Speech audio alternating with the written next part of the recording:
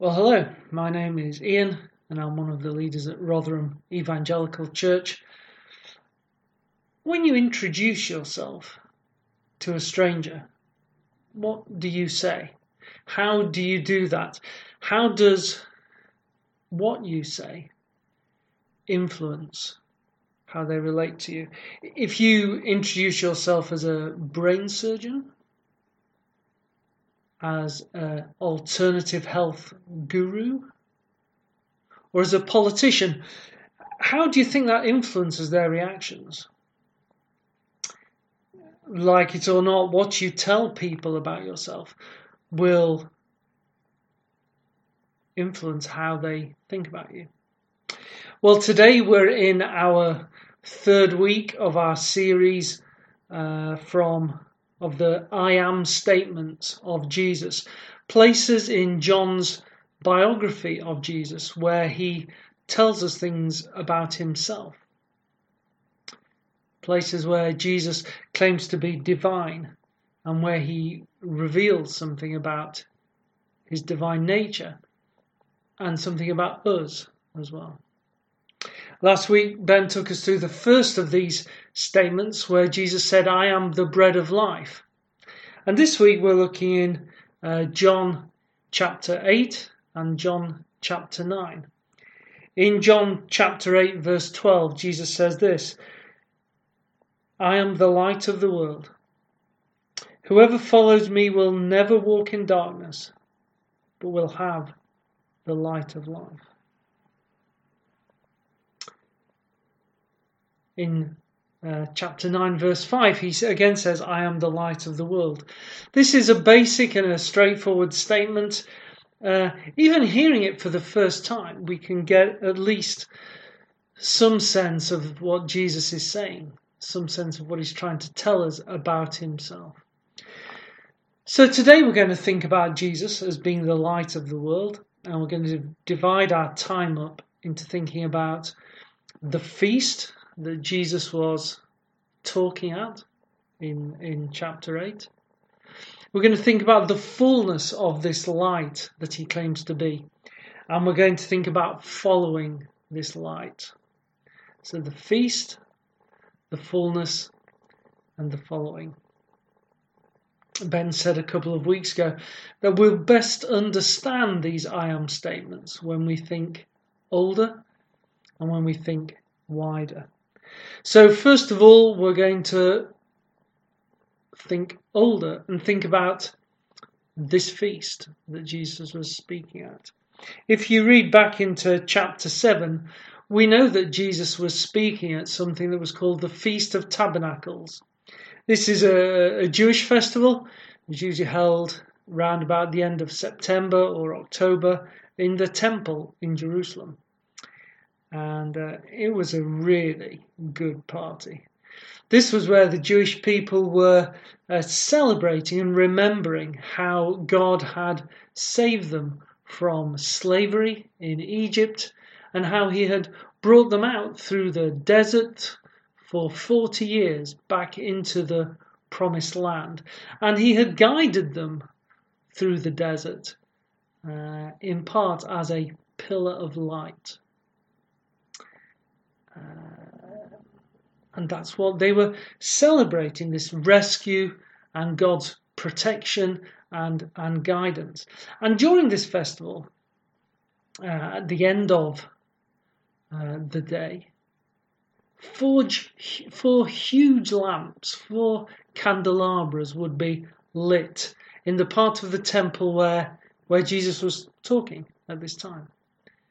That was, I suppose, representing the pillar of light that had guided them through the desert.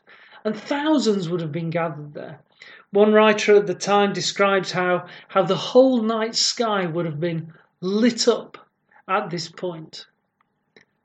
We might think of it today like searchlights lighting up the sky. And this is the point where Jesus says, I am the light of the world. It's an incredibly dramatic moment to say that. As part of the feast, the crowd would have just heard passages from what we call the Old Testament in the Bible. We know that they would have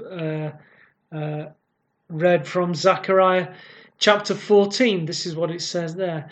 Then the Lord my God will come, and all the holy ones with him. On that day there will be neither sunlight nor cold, frosty darkness. It will be a unique day, a day known only to the Lord, with no distinction between day and night.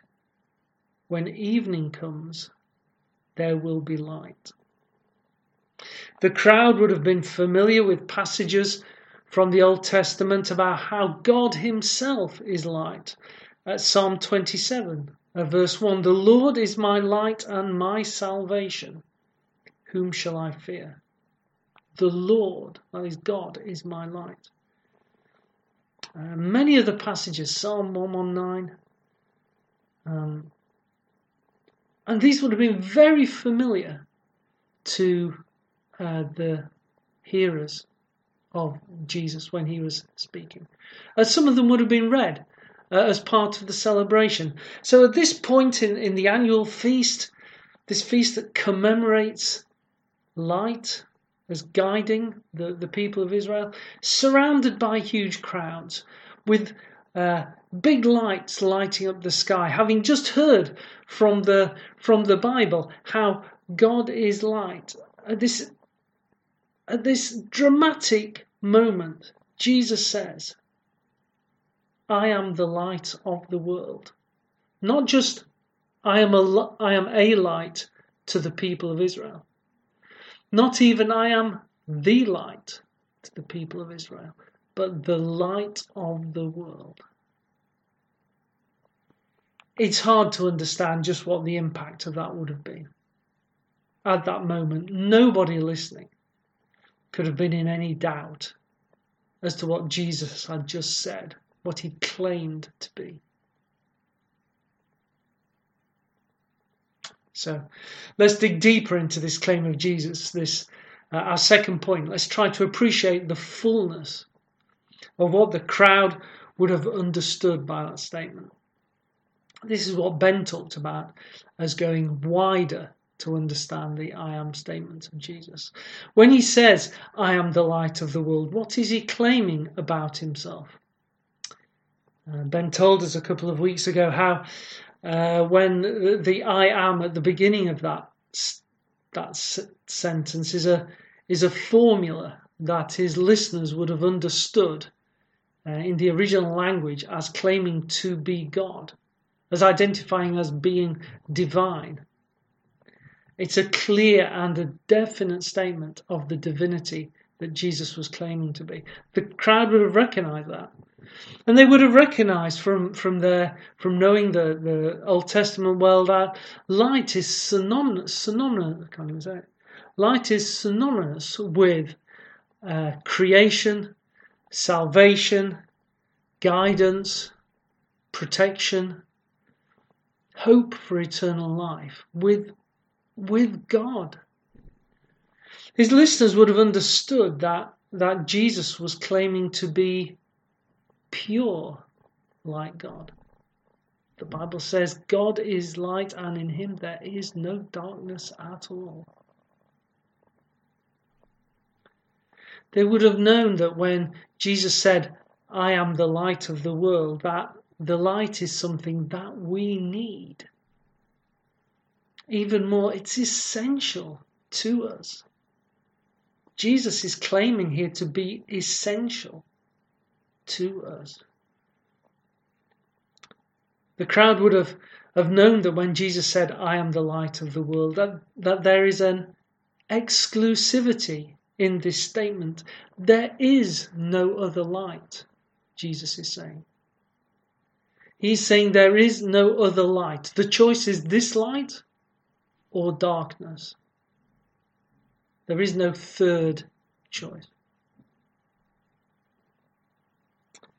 When Jesus said, I'm the light of the world, we can easily understand that this light is divine. And that we can see things clearly by this light. That by this light we can see both God clearly and we can see ourselves clearly. It's not that light has to go out of its way to show us things. By its very nature, light shows us things. It reveals things to us.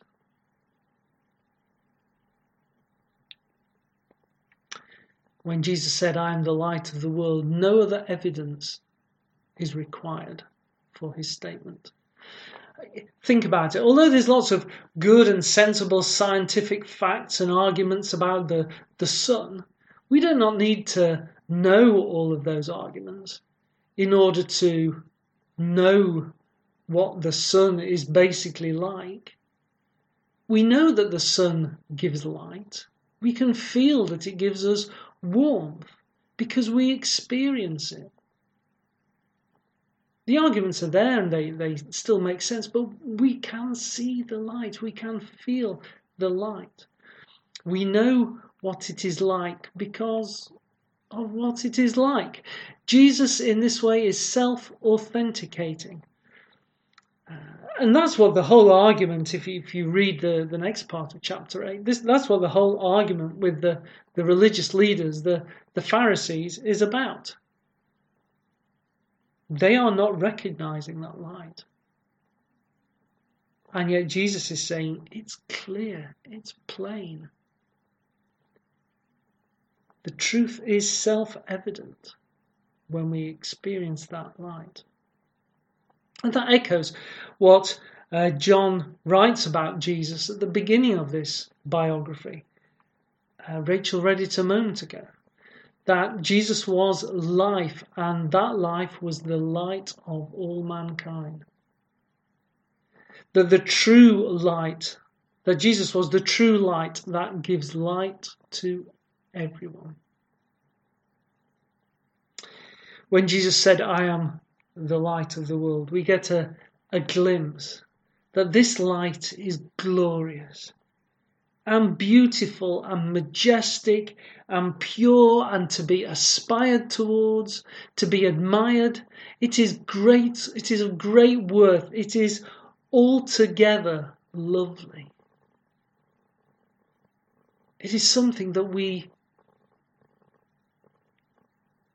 should be drawn towards, something that we should love, something that we should want to take part in. And Jesus then goes on and shows us this light in action. Just turn over on the page of your Bible there to chapter 9, verse 5. And Jesus shows us this light in action. Here Jesus heals a blind man and then makes this statement again, I am the light of the world. Having made the statement in chapter 8, he then goes to show the light is an active thing. It's not just a concept. It is a light that is working. How ironic here that the man who is blind experiences the light of the world. And yet the religious leaders, the Pharisees who were with them, are so knowledgeable about the Old Testament, fail to see the light of the world that is right in front of them. Can you get your sense from this that Jesus is bigger than you think? When Jesus says, I am the light of the world, does all the fullness of that statement hit you? This is immense. This is like the light lighting up a dark sky. This is like feeling that sustaining warmth on a cold winter's day that you feel when that sun hits you. When we are cold and without hope. We read about light and the light of the world in the Bible. This light shows us clearly who God is, that he is pure, creating, guiding, sustaining, beautiful and holy and perfect. And it shows us who we are. It illuminates the darkness that is inside us. And that is what light does. It shows things as they really are. But the light of the world is active and came into the world. John chapter 12 verse 46. Came into the world to die for us, so that none of us should have to stay in that darkness. We see this light most clearly when Jesus dies on the cross and when he rises from the death. We can experience that light for all of our lives when we follow it. We no longer have to live in darkness. This is the fullness of the light of the world. This is the fullness of Jesus. This is the wideness of the statement, I am the light of the world. This light illuminates Jesus as being far bigger than we think. Well, having gone older and having thought about the feast, having gone wider and thought about the fullness of Jesus, I want to look at the next part of chapter 8, verse 12. This statement when Jesus says, whoever follows me will never walk in darkness, but will have the light of life. So our third point then is following. How did the listeners to Jesus react? How did the crowd react when they heard him at this dramatic moment make this incredible statement? Some would have responded positively. Hearing what he said, understanding the implications for their own lives, his words would have been a light to their path. After his death and resurrection, some of these people would have become the earliest Christians, trusting that Jesus was their Saviour, doing their best to follow him as he had commanded them to do. But notice what it says in the second part of this verse. Not only would have they been following, but they would have had the light of life. They wouldn't have been following the light of life. They would have had the light of life. They were united with Jesus, the light of the world, through their faith in him. That might describe your response to this. Hearing this statement, you appreciate some of that fullness and you decide to follow Jesus. Praise God. The world is by its very nature dark. So if this is you, how are you showing others around you this light that you are united with? Jesus said to some of his followers in the book of Luke, chapter 11, no one lights a lamp and puts it in a place where it will be hidden, or under a bowl. Instead, they put it on its stand so that those who come in may see the light. There are even more opportunities to do this during our current COVID-19 situation. Opportunities to tell people this good news about Jesus Christ, the light of the world. Let this light shine through you so that people may see Jesus. But some in the crowd would have heard this claim of Jesus and rejected it. As the light of the world, Jesus shows us how things really are, the real situation. It shows us how incredibly loved we are by God, how the sacrifice of Jesus for our sins is our only hope. It also shows us how terrible our sins are, how deep our darkness is, how we are afraid to come into the light. This light shows us how we need Jesus to save us through his grace, but some in that crowd rejected that. Why? Because they loved their sin too much and they did not want to be exposed to the light. Like some in the crowd, you might not want to follow Jesus and you're happy with that position. You know that you're not a Christian and that is okay because you do not want to change your lifestyle. Because the things that you do, that are wrong, you believe are good for you or enjoyable.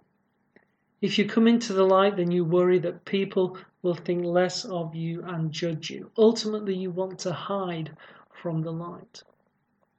We heard that earlier in our second reading. John records how Jesus said, "Light has come into the world, but people loved darkness instead of light because their deeds were evil. Everyone who does evil hates the light and will not come into the light for fear that their deeds will be exposed." Don't be that person. Jesus is the light of the world. Come out of your darkness and into the light. Confess your sins, the darkness that we all have. We all have that darkness. Come and follow the light. Trust Jesus, the light of the world. Experience the fullness of that light as you follow him. You will have the light of life. Surely that is better than darkness. Surely that is better than the life you are now experiencing.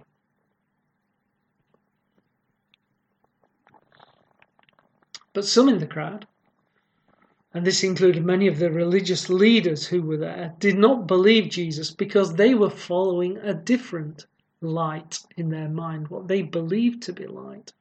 They heard what Jesus said, but they did not believe him.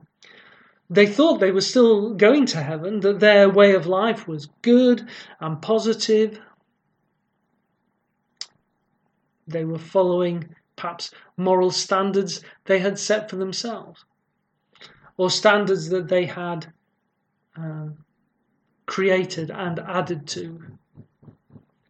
They self-identified. Some were even feeling that they were self-created. I'm a self-made person. They were comfortable with their life and self-assured. You may feel the same way. That although you've heard what Jesus has said here, that you do not want to follow him. That you are somehow okay. You do not need to follow Jesus. You are a moral person. You're a good person. Perhaps you follow another religion. Perhaps you just do whatever makes you happy. And you believe that that is a good life. Listen to what Jesus said in Matthew chapter 6, verse 23. If the light within you is darkness, how great is that darkness? If you believe that you have light in your life, but that is not Jesus, then you are wrong. You do not have light in your life. What you have is darkness. What you think is right and good and worthy, that light that you are trusting in, perhaps to get you to heaven or trusting in to have a good life, whatever you believe that is in fact a very great darkness. That is a really dangerous situation to be in. You also need to turn right now to Jesus, the light of the world, to follow with faith. Follow this fullness that we have described.